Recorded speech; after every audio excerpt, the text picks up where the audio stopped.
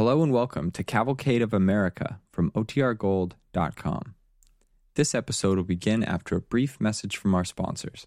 At Evernorth Health Services, we believe costs shouldn't get in the way of life-changing care, and we're doing everything in our power to make it possible. Behavioral health solutions that also keep your projections at their best? It's possible. Pharmacy benefits that benefit your bottom line? It's possible. Complex specialty care that cares about your ROI? It's possible. Because we're already doing it. All while saving businesses billions. That's Wonder made possible. Learn more at evernorth.com/wonder.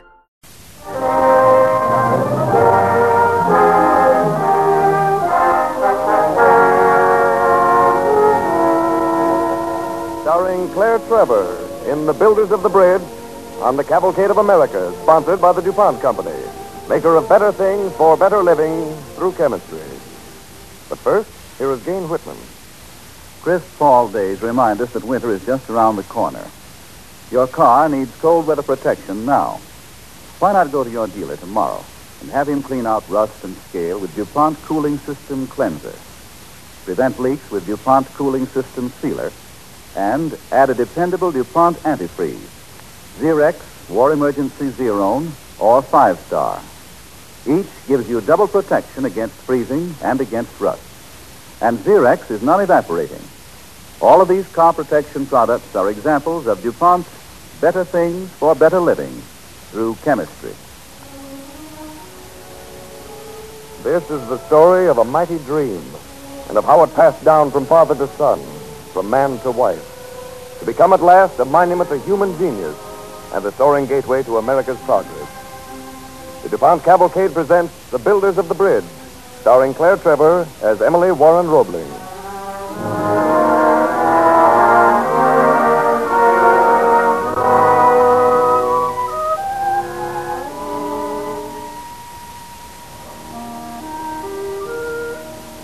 I knew and loved them both, John A. Roebling, who dreamed the dream, and his son, Colonel Washington Roebling, my husband, who made it a reality. John Roebling came to this country burning with a vision of mighty bridges spanning the broad rivers of America, linking city with city, man with man. He built bridges for America that crossed the Allegheny, the Monongahela, the Niagara, and the broad Ohio at Cincinnati. I remember that bright morning in the spring of 1867 when Papa Roebling strode excitedly into our living room. Washington, I want you to sail at once for Europe. Europe, Father? The company has been formed at last to build a bridge over the East River between New York City and Brooklyn. And I have been appointed chief engineer. Oh, Papa Roebling, how wonderful. After all these years waiting. And to think they doubted you and said a Brooklyn bridge would be impossible to build. There are many who still think so, Emily. Why the Europe, Father? Well, son, I want you to consult the leading engineers in England, France, Germany. A new method of sinking caisson foundations has been developed.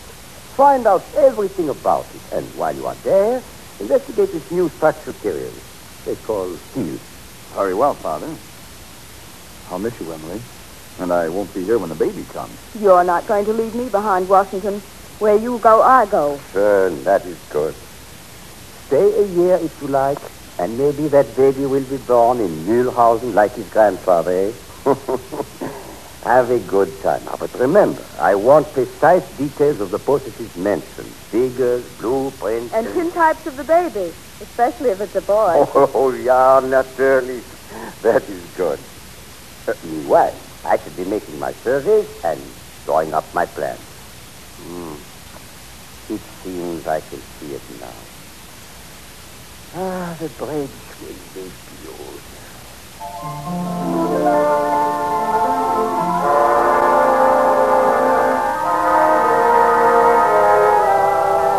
We sailed for Europe, Washington and I, and as the months sped by, he consulted with Europe's foremost engineers, studied all of Europe's latest engineering achievements, and reported everything to his father in long, detailed letters.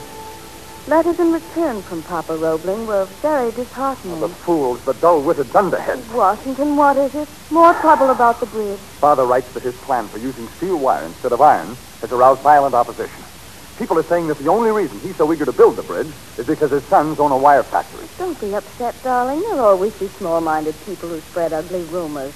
They won't stop your father. No, but Emily, he says New York is calling the whole project fantastic and impractical. Is he discouraged? He hasn't stopped making his surveys. Oh, no, not Father. He says he's asked 7 leading engineers to review his plans and to make special trips to examine the Cincinnati and Niagara bridges. Oh, I should be there with Father. I know how you feel, dear, but don't you see, he needs you more right here, doing just what you're doing. Yes, but there's so many people there in New York working to defeat the bridge, even before construction gets underway. They won't succeed. And you must go on with this tour because the bridge will be built. It must be.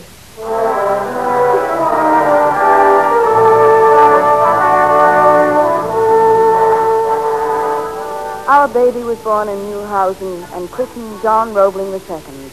My husband visited the steelworks at Essen, Germany, and in Birmingham, England, and found the new material superior in every way to iron.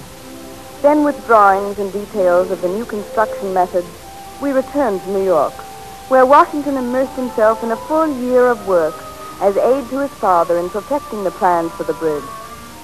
Then, just as Papa Roebling was completing the surveys, he was badly injured. Hurry, driver, hurry. Colonel Payne, how did it happen? Your father and I were making a survey to determine the exact location of the Brooklyn Tower. Yes? I was on the transit. He was standing on a cluster of piling near the Fulton ferry slip receiving my signal. Yes, but what happened? Well, he was so engrossed in the work that he didn't notice the ferry approaching. He crashed heavily into the piling and his foot was crushed. Oh, I'm glad you took him to our place. Emily can look after him. What does the doctor say? They were preparing to amputate the foot when I left, trying to convince your father to permit the use of an anesthetic. And, of course, he wouldn't stand for it. You know he's prejudiced against conventional medicine? Yeah. Driver, faster. Whip up the horses.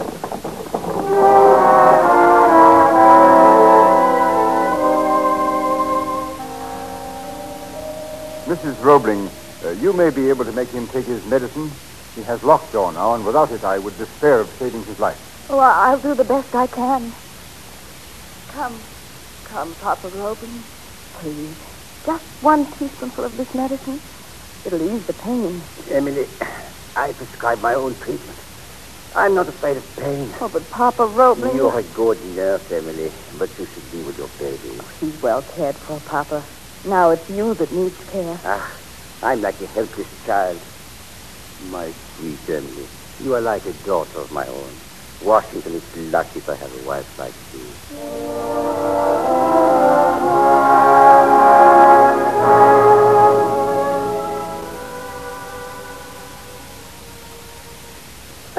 Emily. Yes, Papa. Where's my son? Washington. Right here beside you, Father. Son, you must carry on in my place. I shall not survive this ordeal. But you will, Father. I haven't the slightest doubt. The work on the bridge may be delayed a few months. Oh, son, you have worked with me. I know the plans for the bridge. Yes, Father. Good. Let the construction work begin. Emily. Yes, Papa. You see that he builds the bridge. He must complete my task. I will not be there to see it.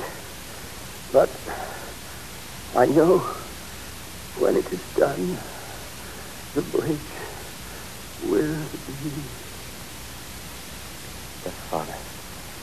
The bridge will be beautiful.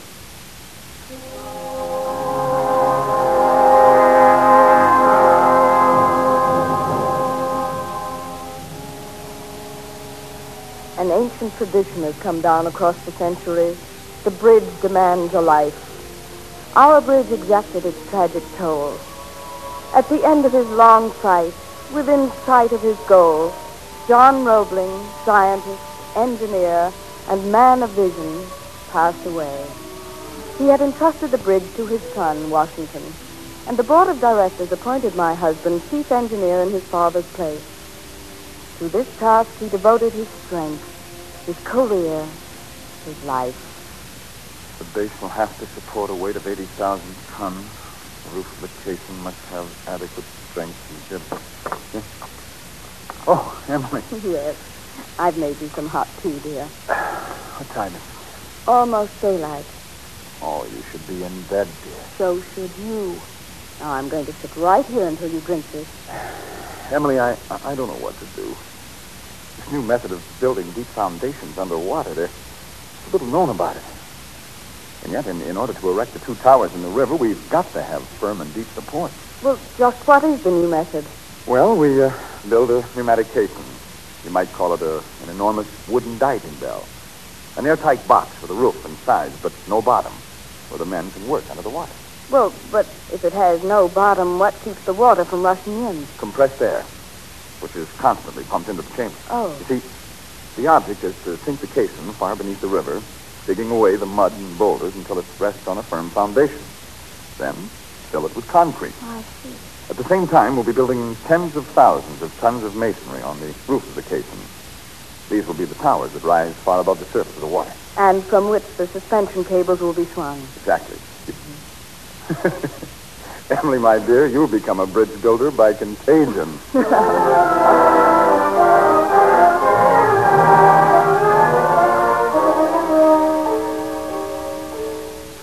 The first caisson was built and sunk under the East River. My husband was the first man to enter the underwater chamber to make certain it was safe for the workmen. Every step of the construction was a question mark and a hazard, and Washington met each one with ingenuity and courage. As the Brooklyn Tower neared completion, work was begun on the New York side.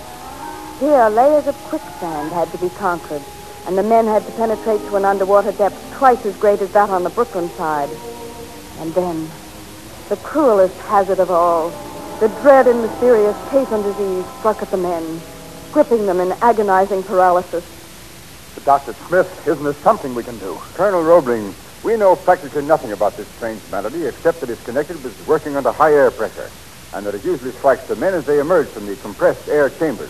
Oh, Washington, have you had your lunch? Emily, what are you doing down here? Mrs. Roebling asked me how she could help, and I asked her assistance in serving hot coffee to each man as soon as he comes out of the casing. And it seems to help them, Doctor. Good. Dr. Smith, if medical science is powerless to find the remedy, then we must increase our precautions. Colonel Roebling.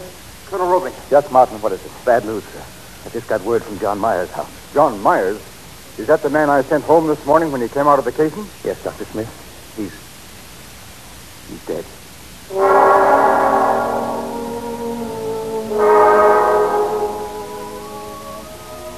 Washington, you must stop blaming yourself. The worst of it is there'll be others.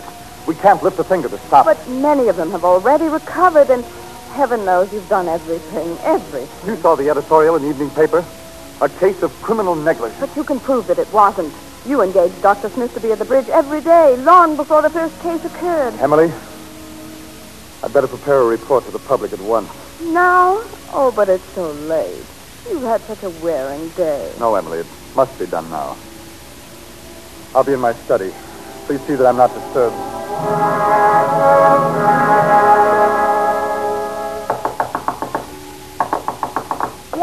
Yes, I'm coming.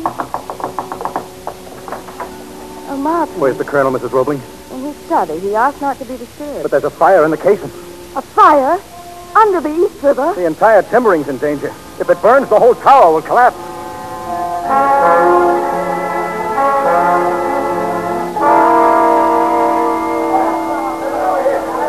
The carbonic acid gas didn't work. They need more pressure on the hoses. All right, I'll give it to them. More pressure on the hoses. Fire's got inside the timbering. How did it start? Does anyone know? Some darn fool kept his lunch on top of one of the timbers and went to look for it with a candle. Coming through. Hey, Reardon, you can't get out of the casing again.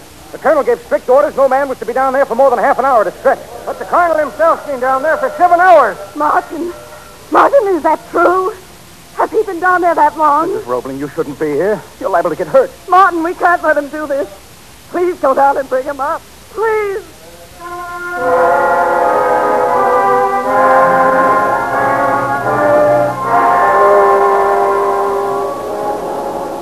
Martin, I tell you I'm all right, perfectly all right.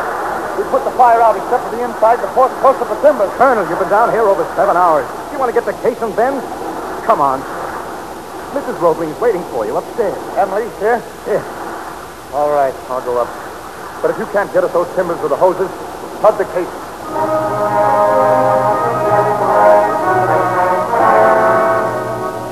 Here he is, Mrs. Roebling. Washington. Oh, my dearest. Now, Emily, there was no reason for you to be concerned. Washington. It's all right, I'm just... Emily. Emily! Oh, darling. Martin, call Dr. Smith. Hurry, Martin, hurry.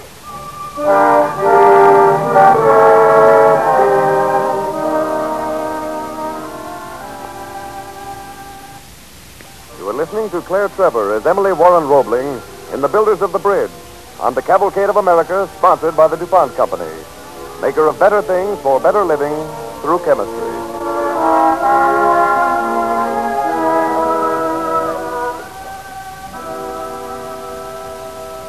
At the age of 35, my husband, Colonel Washington Roebling, chief engineer for the Brooklyn Bridge, was struck down by the Cason disease.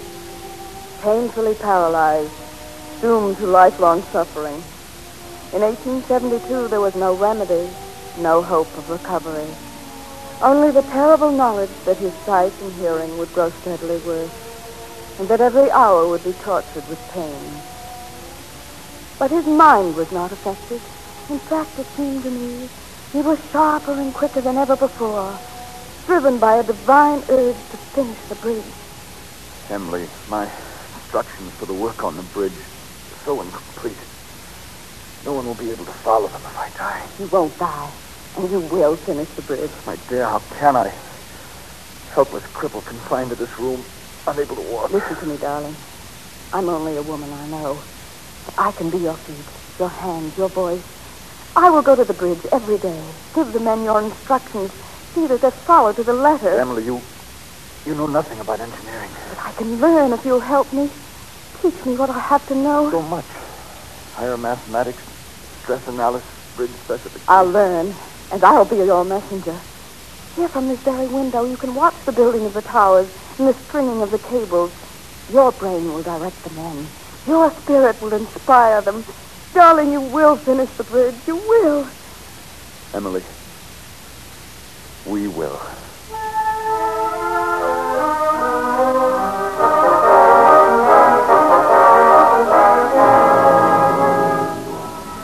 And Martin. Yes? These are Colonel Roebling's instructions for the boom barracks. Once they're in place, they must be inspected daily by the foreman in charge of the rigger.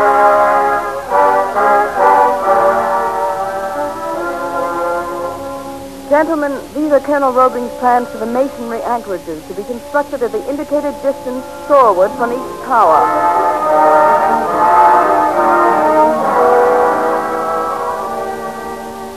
Mr. Farrington. Yes, ma'am. These plans show the equipment that Colonel Roebling wants you to set up for the spinning of the cables.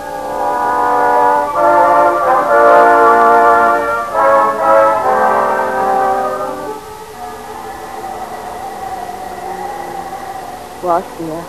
Martin is downstairs. Is he worried about the storm? Terribly. He says almost every dock and wharf on the East River has been blown down, and the wind is still rising. Tell him the bridge will stand.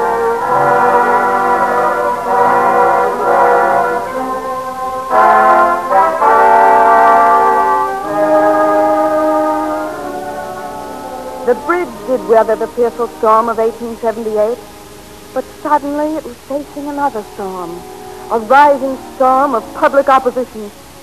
Well, they've already exceeded the funds fixed by the legislature, and now they're asking for more. And all of a sudden, they need 1,000 additional tons of steel. Now, isn't it a little late to be making that discovery? Just what is this? Blunder or plunder? Why isn't the chief engineer himself here to explain? Yes, why isn't it? Gentlemen, the well-known fact that Colonel Roebling is an invalid, unable to leave his room. Then he has no business being chief engineer of the bridge. Absolutely. I move that Colonel Roebling be requested to be present at the next board meeting, and that whether he appears or not, we appoint another engineer in his place. I second that motion. Absolutely.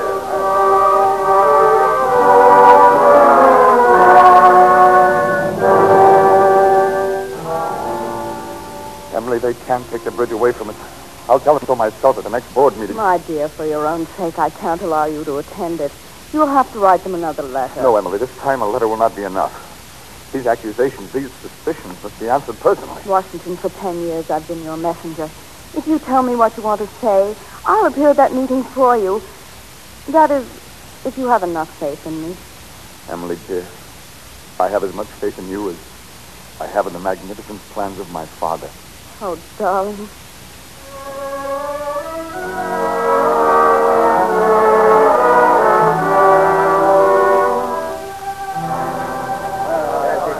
Hey, Roebling sent his wife? Why isn't he here himself? What can a woman know of these things? Of course. Gentlemen, please. Mrs. Roebling. Gentlemen, my husband has asked me to tell you this. It will be impossible to complete the bridge for the sum total originally estimated. The design of the bridge has been widened to 85 feet and 2 tracks for horse cars added. Labor costs have risen, and the price of iron and steel have greatly advanced. Well, what about this 1,000 extra tons of steel?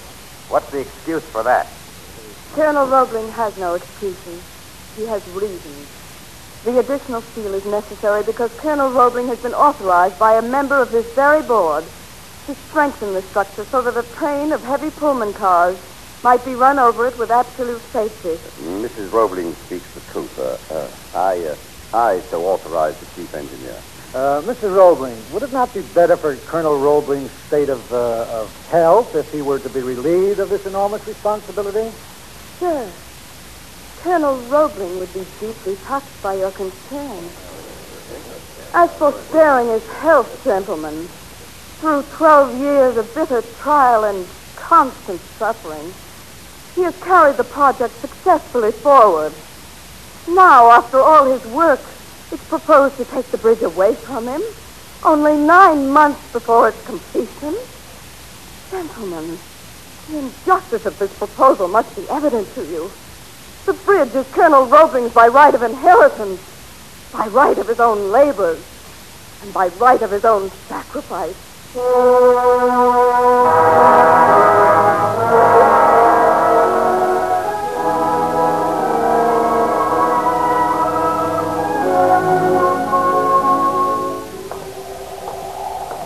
Well, gentlemen, you doubted the stability of our bridge.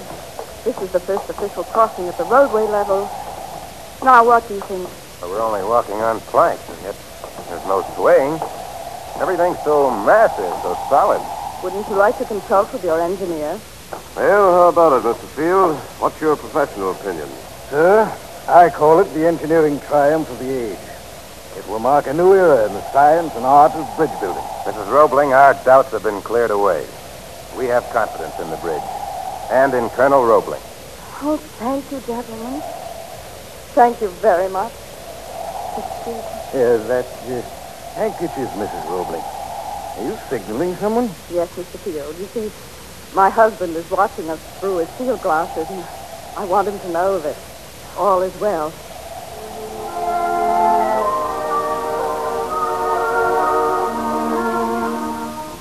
On May 24th, 1883, 13 years after the first station was sunk near the old Fulton Ferry slip, the bridge to which John Roebling had given his life and Washington Roebling his strength was completed.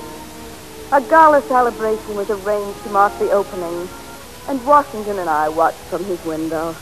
Emily, we've waited 13 years for this hour. Yes. Look, here in the headlines. The Brooklyn Eagle calls it the 8th wonder of the world, and hastens to add, 8th in time, but not in significance. They're starting across. Here, use your field glasses, dear. Yes. There they are, Emily. President Arthur and Governor Cleveland. They're leading the procession across the span. There go the guns. A salute to the Brooklyn Bridge. Emily, I take the glasses, my dear. Can't help thinking of Father if he could only be here to see all this. The bridge is beautiful. Just like Papa Roebling said it would be. What are they doing now, Emily? They're crossing to the Brooklyn side with speeches, festivities. And then they will come here, the Governor and the President of the United States. Here? To this house? Yes. They want to tell you things the whole world is saying about you. Without you, Emily, the bridge could not have been built. Without you, I would not have been. Oh, my dear. And if the Governor and the President of the world do not already know it, I shall tell them. Yes, Emily. Whether the official records say so or not, you, too, are a builder of the bridge.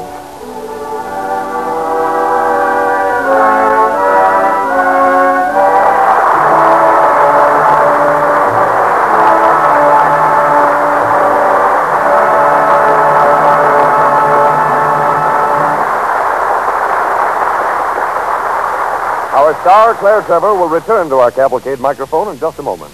Now, here is Gene Whitman. The whole world celebrates a happy birthday this week. Today, November 5th, opens a nationwide observance of the 50th anniversary of a great healing discovery, the X-rays. These mysterious rays that shine like invisible light through a man's body or a metal casting had been observed in the United States at the University of Pennsylvania before 1895.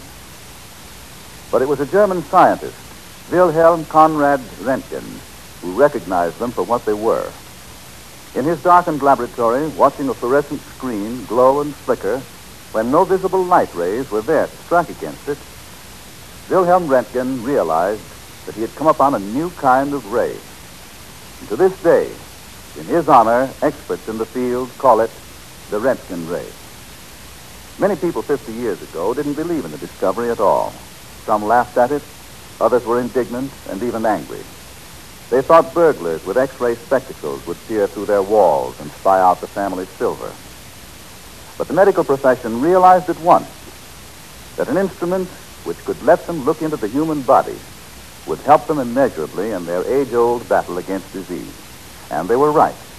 No one can say how many of us are alive and well today who might not be if it weren't for the friendly X-rays. Modern X-ray machines range from the small units with which dentists examine teeth to million-volt giants, and a 100-million-volt machine may appear before long. Portable instruments throughout the war helped surgeons in frontline dressing stations to locate bullets and shrapnel in wounded men. Important metal products, such as airplane parts, are radiographed to detect flaws. Studying the way X-rays bend and turn as they pass through different materials, scientists have gained new knowledge from which improvements have come in many products you use every day. Motor oils for your car, steel household products, and even cardboard packages. The DuPont Company manufactures X-ray films and developers, X-ray fluoroscopic and intensifying screens that have long been accepted by the profession as noteworthy members of the DuPont family of better things for better living through chemistry. And now, here is the star of tonight's DuPont Cavalcade, Claire Trevor.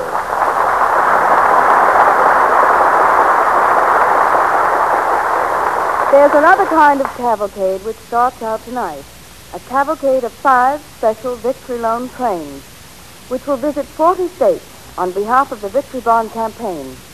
These trains, sponsored by the Army Ground Forces, the Navy and Marine Corps, are carrying valuable historical displays of German and Japanese surrender documents, radar equipment, rare guns, and other battle material with which the Allied nations won their victory.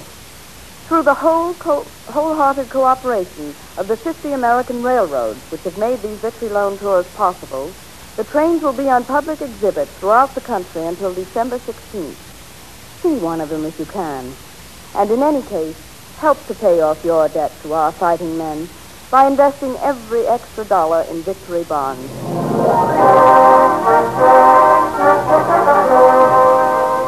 Next week, the DuPont Cavalcade has planned a really extra special show for you.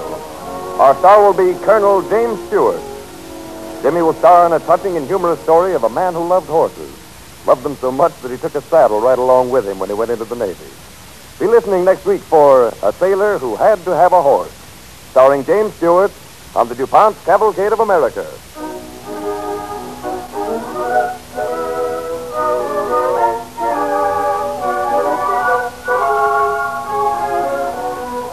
Claire Trevor is currently starring in the RKO radio production Johnny Angel.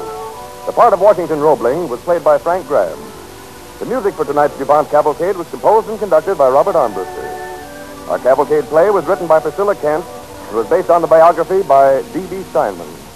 This is Tom Collins inviting you to listen next week to James Stewart in The Sailor Who Had to Have a Horse on the Cavalcade of America, brought to you by the DuPont Company of Wilmington, Delaware.